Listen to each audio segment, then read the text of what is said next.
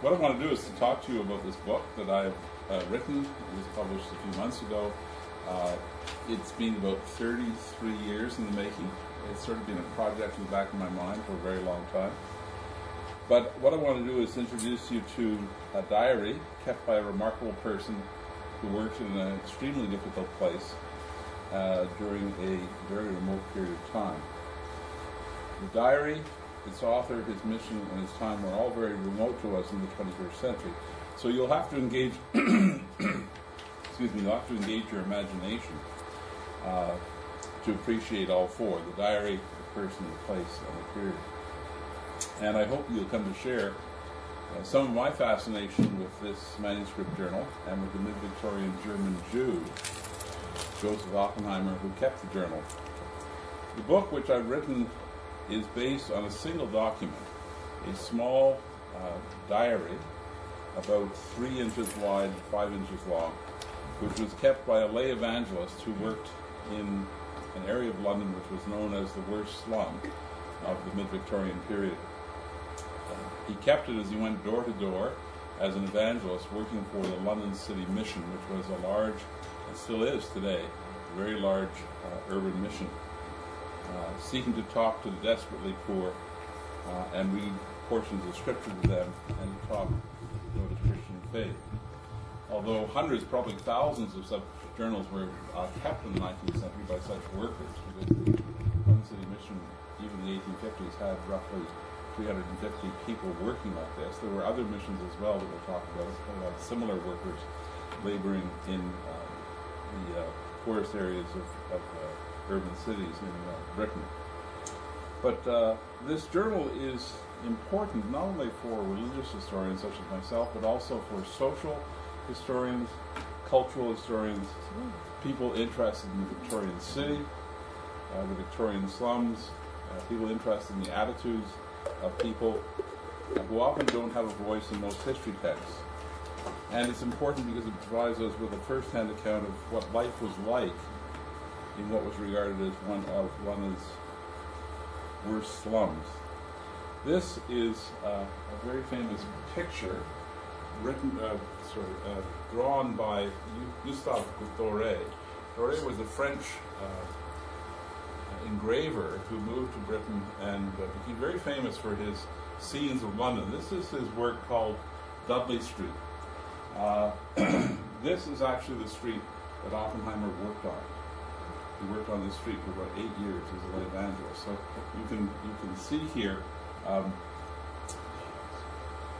the actual sort of place that he worked in. Now, when I gave this lecture at Region in the summer, I had a little pointing device that would enlarge different things. Here there's a sign. You can't, but if you actually enlarge it, you'll see that the writing is Hebrew. And there were 4 or 5 Jewish families on the street that he records in his diary having visited. It's quite interesting. Here you see these. This is really a place in the city where the poorest of the poor came to sell their used goods, things that pawnbrokers would not take because they were too cheap. They worked, many people worked in these underground cellars here, you can see. And what they did was they translated shoes. Now, one of the colorful descriptions of this period is talking about the translators here. And people think that they're talking about people actually translating languages. Well, no, they're taking worn-out shoes and making them barely sellable. And then you can see the shoes down here on sale. The other thing that was sold here very often was used clothing. So this street in particular was known as one of the places that people came to sell, or dolly was the term, the dolly shops, where the dolly was actually a symbol, a place that it was a little doll, and represented this was a shop kept by somebody who was selling clothes. You can see this is populated by children, small children. The only place they have to play is out on the street. But at the same time, you have a hansom cab charging down the same street, about to run over these children if they don't get out of the way. Again, the poverty here is really quite unspeakable. You can see various men here just standing, watching the scene. I'll be coming back to this photo a number of times during this lecture just to give you an impression of what this is like. And this is the actual journal itself. So this is on this very small book. It's about 140 pages long, and it details his work in the slum from September 1861 till about April 1862, interrupted by times when he didn't keep the journal because he was off sick. That happened quite a bit.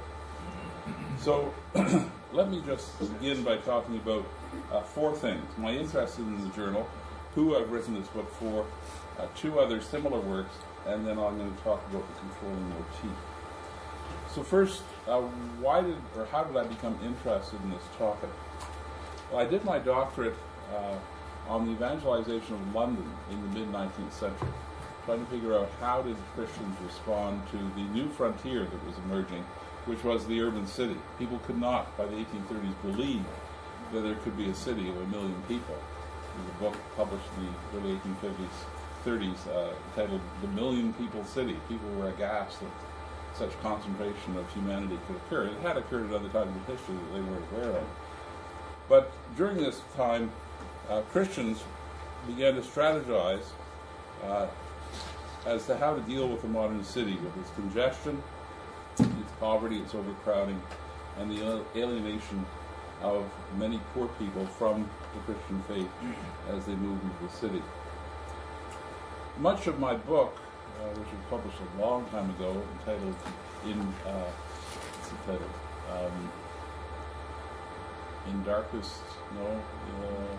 Lighten Their Darkness. Is actually a phrase from the prayer book. Lighten their darkness, O Lord. That was the title of the book, which focused on how these Christians responded. When I presented my book for publication, one of the reviewers of the draft manuscript made the suggestion that I consider looking at this journal, which I didn't know existed, which was held by a church in London. And after looking at it, it became the basis for a chapter in which I dealt with the diary in that book.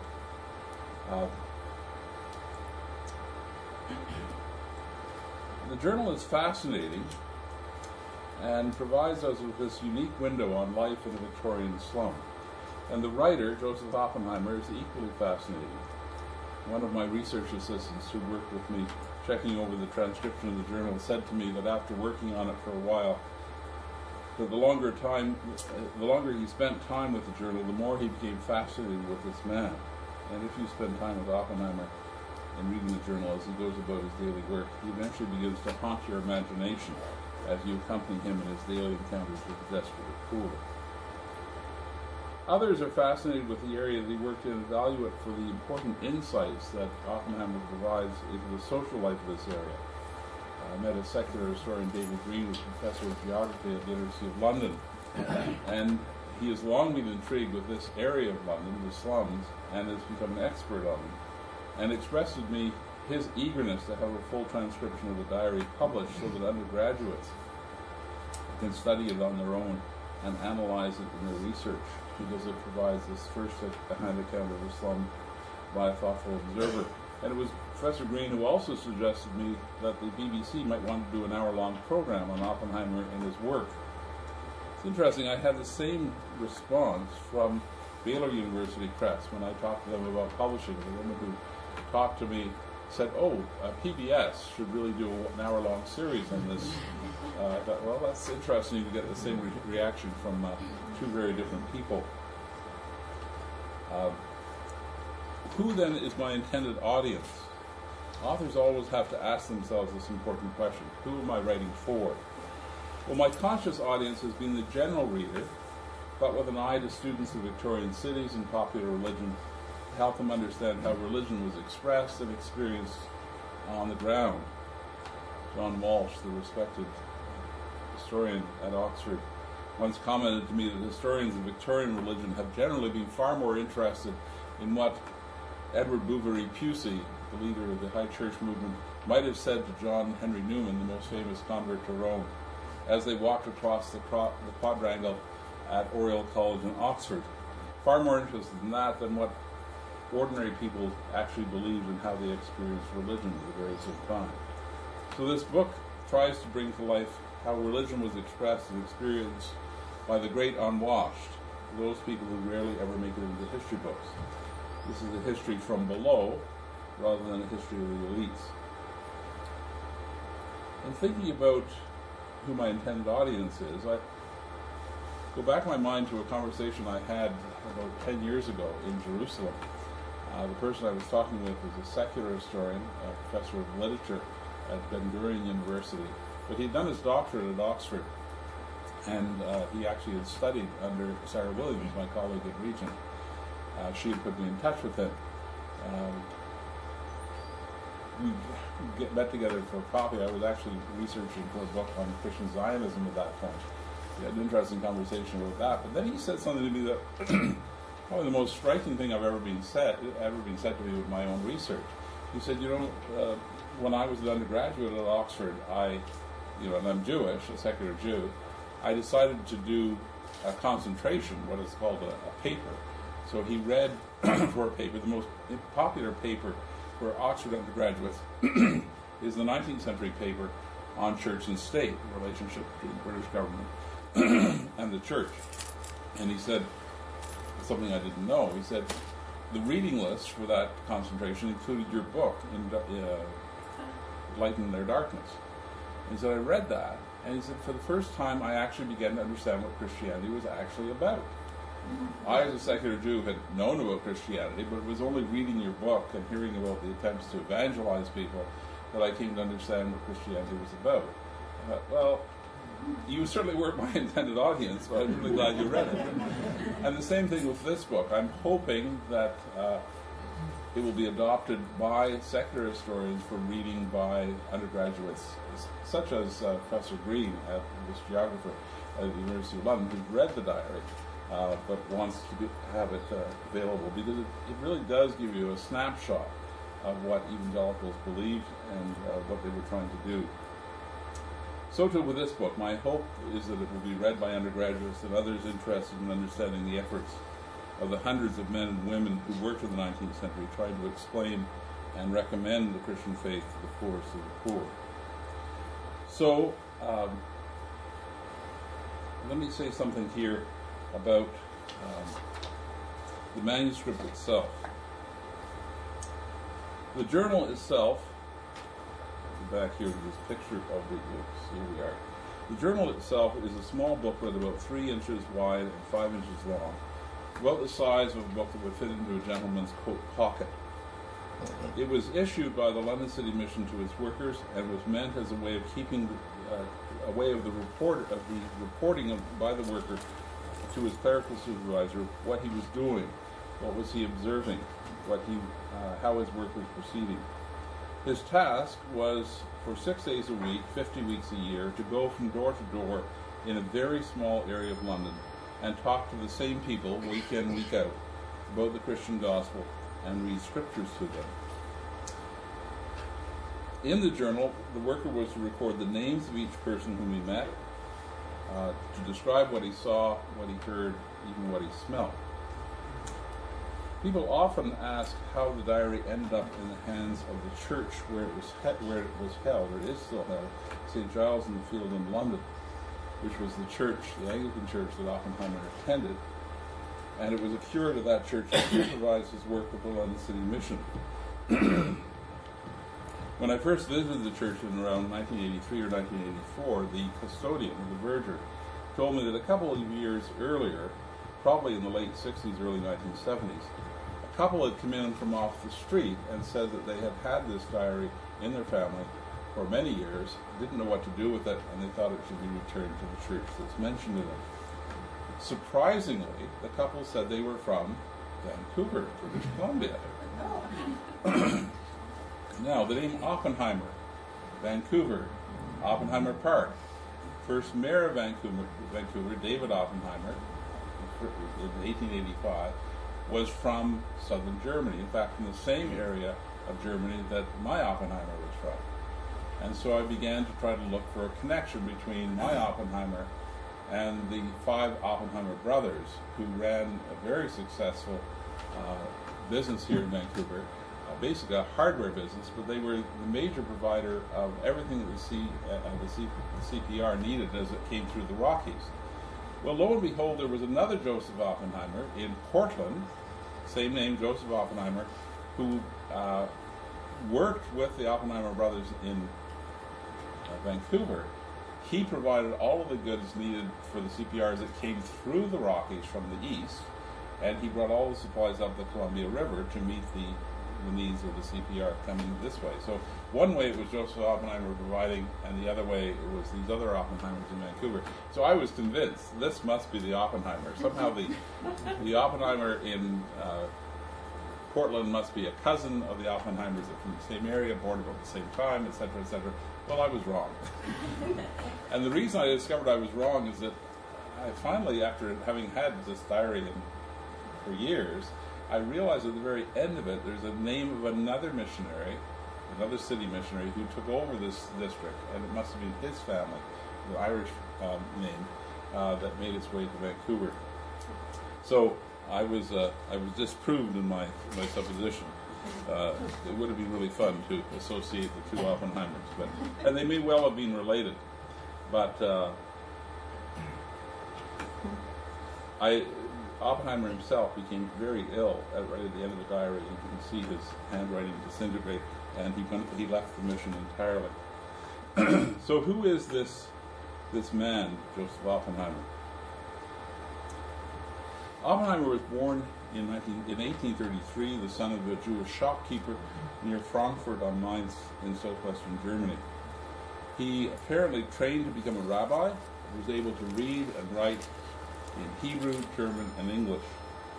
He emigrated to England at about the age of 20 and converted to Christianity shortly thereafter through the work of an Anglican society, the London Jews Society, as is often referred to, which provided housing and employment for Jewish converts who were often ostracized because of their conversion to Christianity. He began to work at the age of 24 for the London City Mission. He married in 1859, and together he and his wife had 4 daughters and 1 son. Descendants of the Oppenheimers can be found in England, Australia, and New Zealand. I've actually been in touch with one of his great-great-granddaughters, and I've been looking desperately for a picture of this man. By the 1880s, middle-class families generally had family portraits done, but I've not been able to come up with one. The family knows there was one in the past, but they don't know where it is. We know that during his time with the mission, his health broke down several times as he was sick and on sick leave for months at a time. This wasn't at all unusual for the city missionaries. Several earlier workers in the area where Oppenheimer worked had died from diseases contracted in the slums, and in 1862 his health broke down completely, and he went to the country to recuperate, and therefore he disappears from the city mission's records. However, from his obituary in 1890, he died at the age of 57, and his wife's will, which was probated in 1907, it appears that he did very well financially after leaving the mission. We know that his father was a shopkeeper in Germany, and Joseph, needing a new career, became a shopkeeper as well. In fact, he became a tobacconist and sold tobacco in a shop that he established across from Victoria Station in London.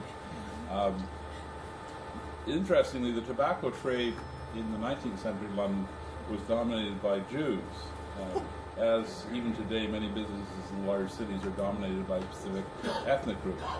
Can you find an Irish taxi driver in Vancouver? Not unless he speaks Punjabi.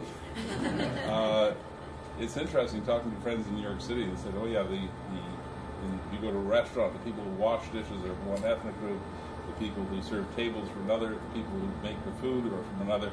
This is a very typical thing of ethnic groups. Somebody starts off in something they were able to do at home, and then they provide the network for other people that did. Oppenheimer is probably not typical of London City Mission agents. He was a foreigner and a Jew, and probably much better educated than most, and fluent in 3 languages. And he had only recently acquired his knowledge of Christianity, which he worked so hard to share in this difficult context. me just say something here about making sense of his mission. There are two books in particular that have been helpful to me in writing this. One is a fascinating book by Owen Chadwick, a leading 20th century historian who taught at Cambridge for many years in modern history. He has a fascinating work, if you're a book reader, entitled A Victorian Miniature. What he does in this book is he takes two diaries. One diary is from an earnest evangelical minister in this small town near Norfolk, in eastern England, and it's his own very personal account of life and ministry in this parish over a number of years. And then he takes the diary of the local lord of the manor, the man who was wealthy and had to be dealt with, whether you liked it or not, because the lord of the manor usually, in these contexts, controlled the naming of the minister. This minister had been named before the lord had acquired his property. And so you hear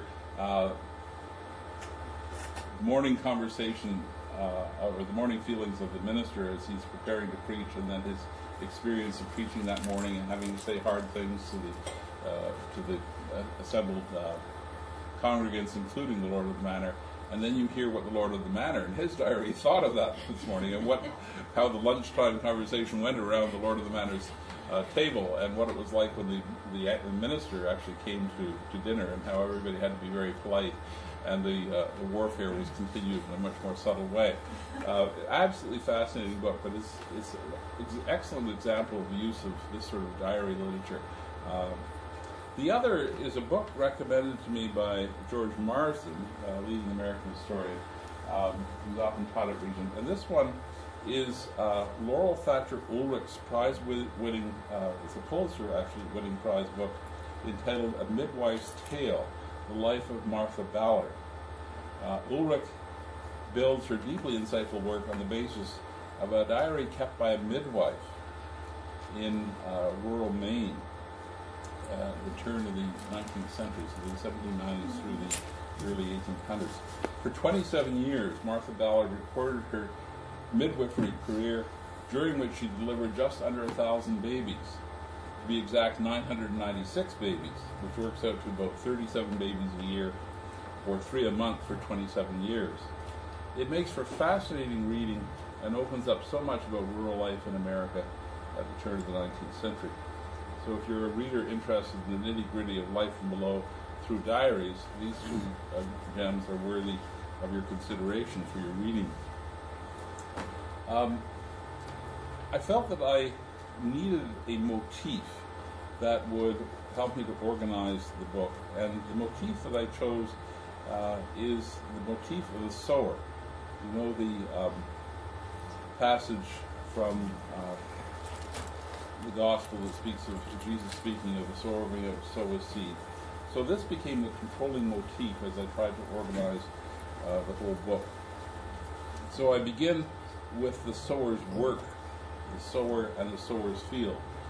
So I talked about what he was up to, the mission, then I talked about the missionary, the sower, and then I talked about the field, that is this area of London and Dudley Street. And then in the next section, I go on to the sower's words,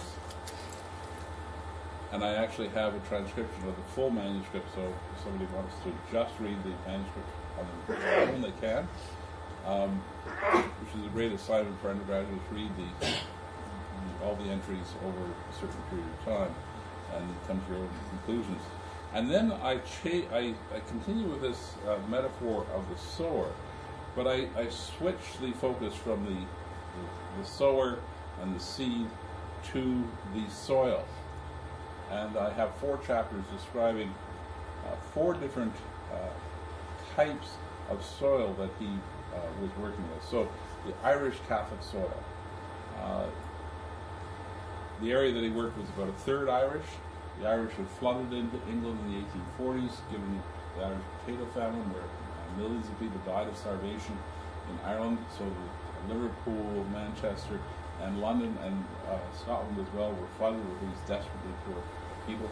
If they came from London, this is where they ended up, starting off in often in St. Giles. And so he deals a lot with Irish Catholics.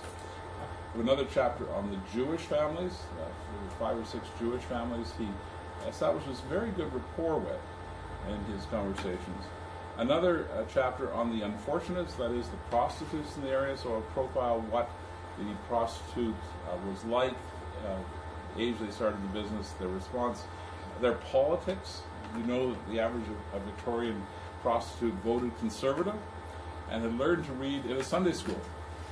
It was really quite interesting. I thought, wow, this is something information I'd never known, never thought to know. But he has conversations, regular conversations with women working as prostitutes, and then a whole chapter on the stony ground. Again, a motif from Scripture. The people really resistant to his message. Not really much political opposition, but more a certain degree of ethnic opposition from the Irish Catholics. And then the final section is on the sower's harvest. So looking at the most responsive, the good soil, in a sense that he worked. So let me just walk you through some of this material here. I was aided in doing this work by the fact that just a few months before, England had taken its annual, every 10 years, Britain had a census. So just a few months before the journal begins, there was a recording of everybody who lived on every street, every place, and it gives their names, where they were born, their age, and their occupation. So I can take the names that he mentions of people in the diary, and I can say, okay, for instance, here, this is the Mary Colopy, this is Monmouth Court, October 1861.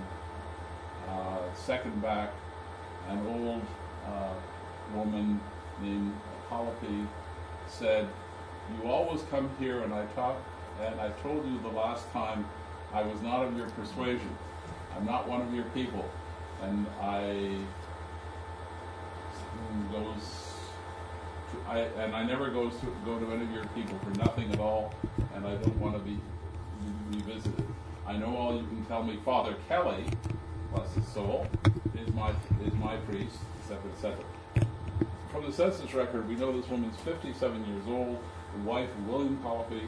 He was Irish born. She was actually born in England. 3 children lived with them. Mary, 28 years old, William, 22, and Richard, 15, all children born in London. This gives you a bit of an idea. This is actually where, a picture of where in Germany. So he's from near Frankfurt. Frankfurt on Main is here in this picture. He's from just outside of Frankfurt. This is the place where the London Jew Society had its headquarters. London Jew Society was very well organized, very well financed. British evangelicals were convinced that the gospel is to be offered first to the Jews and also to the Greeks. The Palestine Place was the name of their headquarters in East London that had a chapel, it had a sort of Bible school, it had workshops to help people obtain work because they'd been disowned by their families. All the apparatus of work of converting British Jews was here, and this is where Oppenheimer himself was in the early 1850s before he started working for the London City Mission. This is the church, St. Giles in the Fields. You can see it. This is a 19th century picture, but this is the church today that you can visit. Now, a little bit about the mission field. Thomas Beams in the Rookeries of London, 1852. In common parlance, St. Giles and Billingsgate are types. The one of the lowest conditions under which human life is possible, that is St. Giles, where he worked, and the other of the lowest point to which the English language can descend. gives you an idea of his estimate of the very area. I wanted to show you exactly where he worked. Here you see, okay, this is London. Here is the London Eye, over here. The British Museum up here, and this is St. Giles Church right here. I'm going to show you this in much more light. And then this area right here is the 2-block stretch of Dudley Street. So just south of the British Museum, this is the northern end of what is now Shaftesbury Avenue in the theatre district of London. What's the Coca-Cola thing about? What? That's the London Eye, the huge, looks like Ferris wheel. Like, nothing to do with Coca-Cola pop. Well, they own it. They built the brand name on it. Tottenham Court Road is the nearest tube station to this. Again, here's Covent Garden. And here you can see, not very well, I'm afraid, this is what is Shaftesbury Avenue now, but this is where he worked. And you can see on the next map why this area is called the Seven Dials. What you have is 7 streets coming together, and this sort of the radius like a clock dial. Dudley Street, the street that he worked on, is this area here. So this is the northwest side of this square here, which is known as Seven Dials. The Seven Dials was regarded as incredibly dangerous place to go to even during the day. If you read Victorian novels, this is the area of Jack the Ripper. This is the area where if you want to visit the poor, so the poor you go. I was reading a novel a few weeks ago, and this woman writes about these Seven Dials. So here is the same area today, Seven Dials here, Shaftesbury Avenue, which is again, this is this area where he worked. Again, one more picture here. Scenes. But I want to show you now. Oh yeah, what I wanted to show you I'm going to show you a modern day picture of this street. This is where Gustave Doré would have stood as he sketched the picture that I showed you earlier.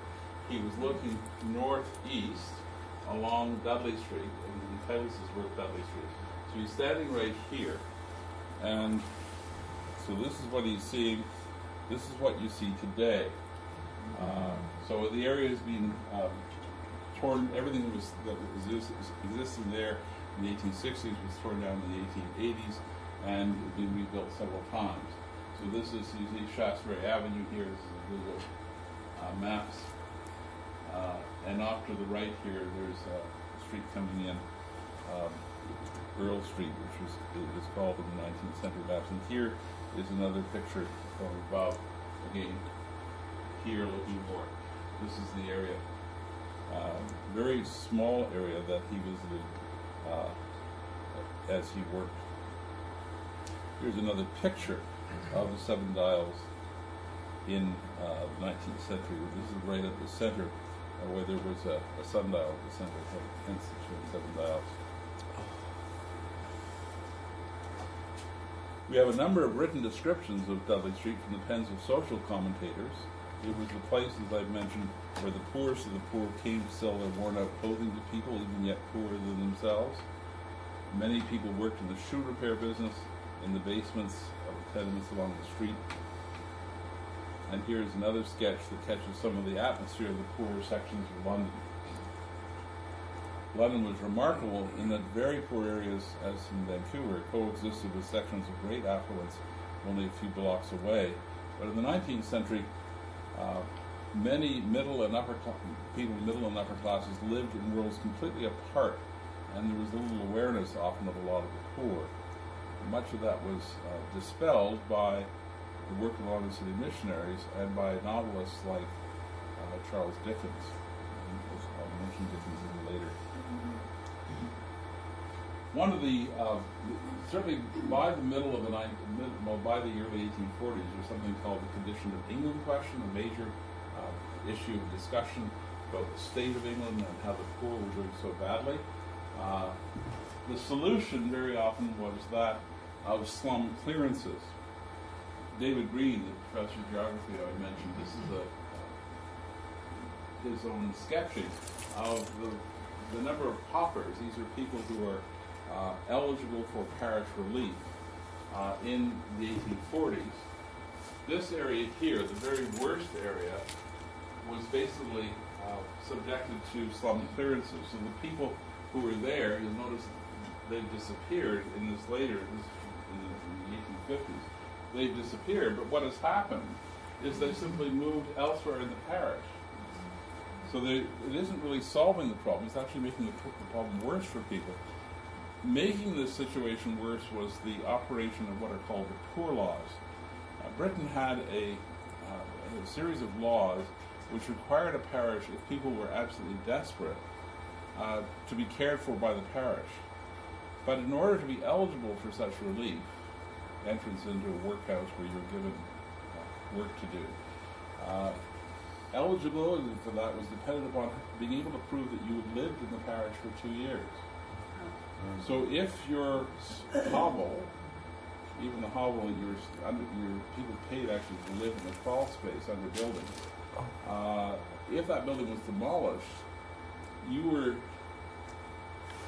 really were forced to move somewhere else within the parish. Because if you moved out of the parish, then you were no longer eligible for charitable work support or basic social support from the parish. So these poor people were aware of that, and they very much knew that it was in their best interest if they were forced to move. So what you did was simply relocate the poverty within a very short distance of where you would be living. Let me show you, this is an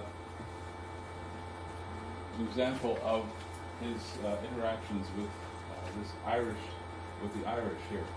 An Irish family, extremely poor, no scriptures, occasionally attend St. Patrick's Cathedral. Their 5 children in number are not going to school at all, for they are all but naked. 2 of them are running around the room with nothing about them but an old rags and the shape of a shirt. I wish we were all dead, says the mother. I don't care. We could not be worse off than we are now. I don't believe that there's a God at all. If there is, he don't care much about us. I know maybe we have not tried him, but I don't think it would be any use. I wish he would send us a loaf of bread now. And then another, these are instances of the poverty that he saw. Another Lee, but no relation to the above, James Lee, has 4 children ill. The poor little creatures are laying on the floor, there being no bed in the room. They seem to more in want of food than anything else. The father having no work, they are all but starving. Read the word and explained it and promised to recommend their case to the proper authorities. So there were the other places he mentions that he can obtain blankets, etc., for a very poor family, or point them to the parish officials who can address their case.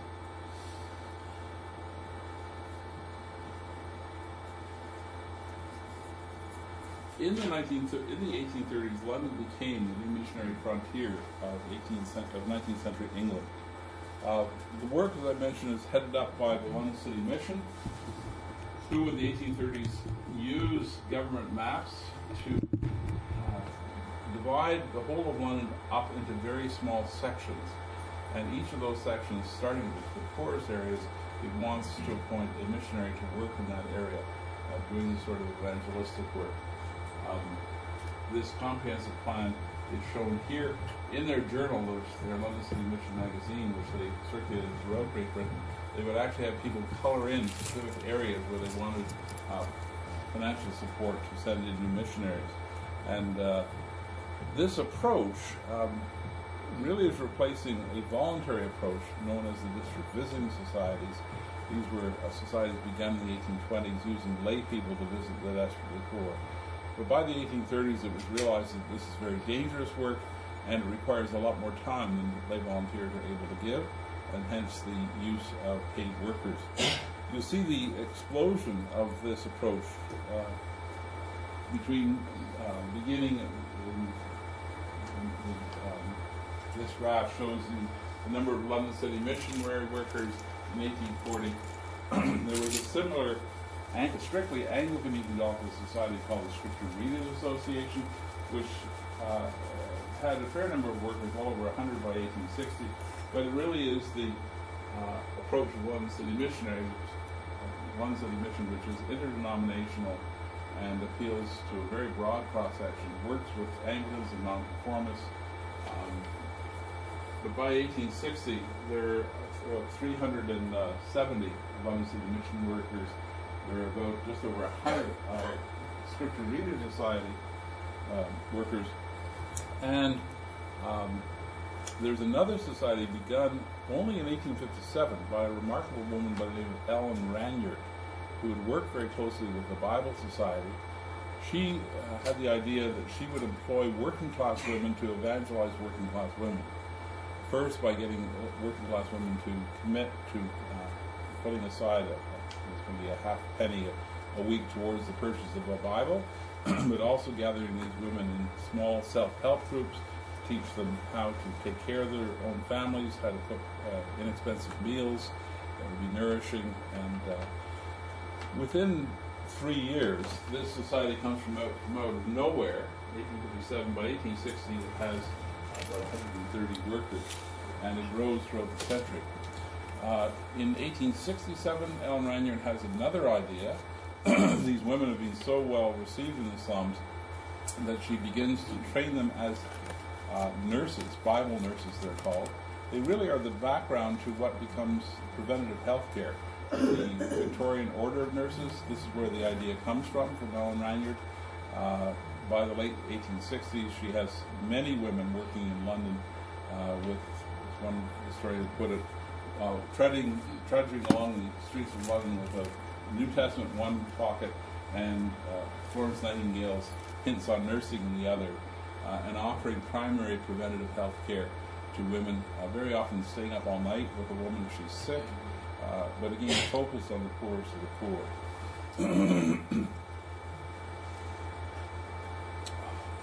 Fascinating quote here from Professor Young's Portrait of an Age, written way back in the 1860s, but it's an amazing quote. There have been at work among us, the nonconformist preacher told his people, 3 great social agencies: the London City Mission, the novels of Mr. Dickens, and the cholera. Cholera solves a lot of social problems because the people who are no longer needy because they're all dead. It's interesting here, though, that the realization of London City Mission is hugely important. It's also very important for government knowledge of the slums. The leading social commentator, Henry Mayhew, who writes a lot of the slums in the 1880s, and others get their knowledge of the slums by going through the slums with London City missionaries. Their reports are talked about in the House of Commons by Lord Shaftesbury. And in fact, in Oppenheimer's journal, there's actually the case of a leading Conservative member of Parliament who accompanies him one day on his visits just to see. He feels like this is a way in. This is a man who's known and understood and appreciated in the slums. Another historian, Sheridan Gilley, speaks of the City Mission. Indeed, it's difficult to exaggerate the City Mission's social importance. It was undoubtedly responsible more than any other body for the multiplication of evangelical social agencies of all kinds in the 1840s, especially the Ragged Schools and the Ragged School Union, which was founded under the mission's auspices in 1844, while the London City Mission's journal reports gave the Victorian England public a wealth of information hitherto unavailable on new sources of urban distribution, and thereby aroused a new enthusiasm to succor the poor while saving souls. Gilley mentions there the Ragged Schools. These were schools begun by City Mission workers in the poorest areas of London in the 1840s, and basically offering the children who were running wild in the streets of London. There were a lot of orphans who made their living by scrounging for food, by crawling through the sewers to try to find anything of value that might have fallen in. Here is one of the schools. Here you can see these children learning skills. They were taught to read and write, but they were also taught vocational skills. The posters on the wall of the work would read, "Thou, God, seest me, and thou shalt not steal." Silent reminders to students that those concerned with their vocational education were equally, if not more, concerned with their learning Christian morality. This is from the Illustrated London News in the early 1850s. This is the motif that I was talking about and how it works. But let me just look at a few of these groups. Firstly, the Irish Catholics. This is the portion of the diary that I showed earlier. An old woman named Collier. You always come here, and I told you the last time I wasn't of your persuasion. I'm not one of your people. I never goes to any of you people at all. I don't want to be visited. I know all you can tell me. Father Kelly, bless his soul, is my priest, and I knows him, and he knows me. He's a good soul as ever breathed, and I will never listen to nobody else. Yes, he told me it was Jesus, blessed be his name, and his blessed mother, and here, take me crucifix out of her pocket. He gave me that, and told me never to part with it, which I never shall, having permitted the speaker of Jesus as the only mediator between God and men. I have a section actually in the diary following up on Father Kelly, who was a fascinating person, had a very large church about 4 or 5 miles east of here, and represents a new form of Catholicism, very much influenced by the Romantic movement and the reflowering or the flowering of Catholicism in the continent. Very much opposed by many of the Catholic hierarchy, who really were not very happy with the arrival of all these desperately poor Irish disrupting staid Catholic worship. So there's a certain degree of class conflict going on here, even with Catholicism. Or another one, a very bigoted Irish Roman Catholic named Riley told me to go to the devil, or he would knock my brains out if I did not leave his room at once. But after a few minutes, he got a little calmer, and amidst a great many interruptions, I was nevertheless permitted him to flee from the wrath to come. Refuse the track. Or, agent rejected. Was refused admittance by a Roman Catholic Irishman who used very bad language and threatened to push me down the stairs if I was not off at once, etc. But still, I've been permitted to deliver my message to him while standing at the door. And then another conversation, but a more hopeful one. Another Irish family, Roman Catholic, but they received my visit very kindly, and the husband of cobbler asked me to sit down, found him pretty well versed in Scripture. And when I spoke to him of the nature of sin and God's righteousness in saving the sinners through Jesus Christ, he said, I know that God is a holy God and he will punish sin. There is a hell, I believe there is. I have no doubt about it in my mind. Yes, we all deserve to go there. I know that you know it. Yes, I believe Christ has died for me. He is a sufficient Savior. I know he is the way to heaven. I trust in no other for salvation. I don't do as I ought, but I try to do my best, and the rest I leave to Christ. He alone can save me, and I pray that he will save me. That's the fact. I promise to call again. So a much more positive response by at least a few Catholics in the neighborhood. Or a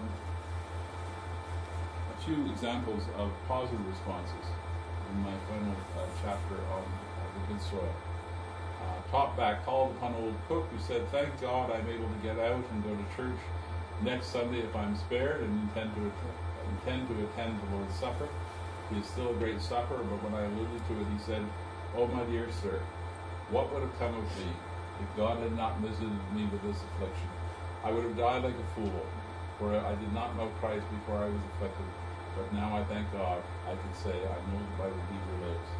But a portion of the word, not for the prayer. Or a blind woman who he has ongoing conversations with, called upon poor blind Miss Tyler, who was very glad to see me, read the word, and offered up a prayer. Miss Tyler is one of those who know in whom they have believed. It is very comforting for the missionary to have such bright jewels in a district full of sin and misery, where he can go for a short space of time to hear from the lips of one surrounded by all the evil influence what the Lord can and does do for those who receive Lord Jesus Christ and love him as your Savior. And this here is the entry from the census record related to Miss Tyler. Miss Tyler's closest friend was 27-year-old Mary Day from Lincolnshire, who is also blind from birth. She was married to a 26-year-old James Day, who was employed as a gilder. They had 2 daughters, May and Elizabeth. It was 3 in 1. The census form says that it was James Day who had been blind from birth, but this seems to be a clerical error. We meet Mary Day on Oppenheimer's next visit in January 1862. Called upon poor blind Miss Tyler, who was very glad to see me, read and explained the 23rd Psalm and offered up a prayer. The poor blind woman is one of the happiest Christians I've ever seen, and each time I visit her, I really feel that it does me good. Front room Mrs. Day, likewise a blind woman, is still in an indifferent state of mind, and through the influence of Miss Tyler, her friend, she has been induced to attend to the outward forms of religion, but is still as far as ever from the kingdom of heaven. His persistence and supreme influence of Aunt Tyler began to work a change in Mary Day. This is from the 18th February. Toffenbach called again upon Mrs. Day and Aunt Tyler, both blind, read and explained the word to them and endeavored to impress upon Mrs. Day the duty and purpose of prayer. Miss Tyler is a sincere and faithful Christian woman who, though blind, yet sees with the eye of faith him who has loved her and given himself for her. And then this final, that's not my final example. This is again related to this day and Miss Tyler. Visited only a few special cases today. Was gladly received, and the poor people were very much pleased to see me again. Poor blind Ann Tyler of 59 Dudley told me that she had prayed for me twice every day since she had heard I was ill, and sent to church several times to inquire after my health. I read and explained to her and Mrs. Day, who was present, the 23rd Psalm, after which we knelt down in prayer to the heavenly throne of heavenly grace.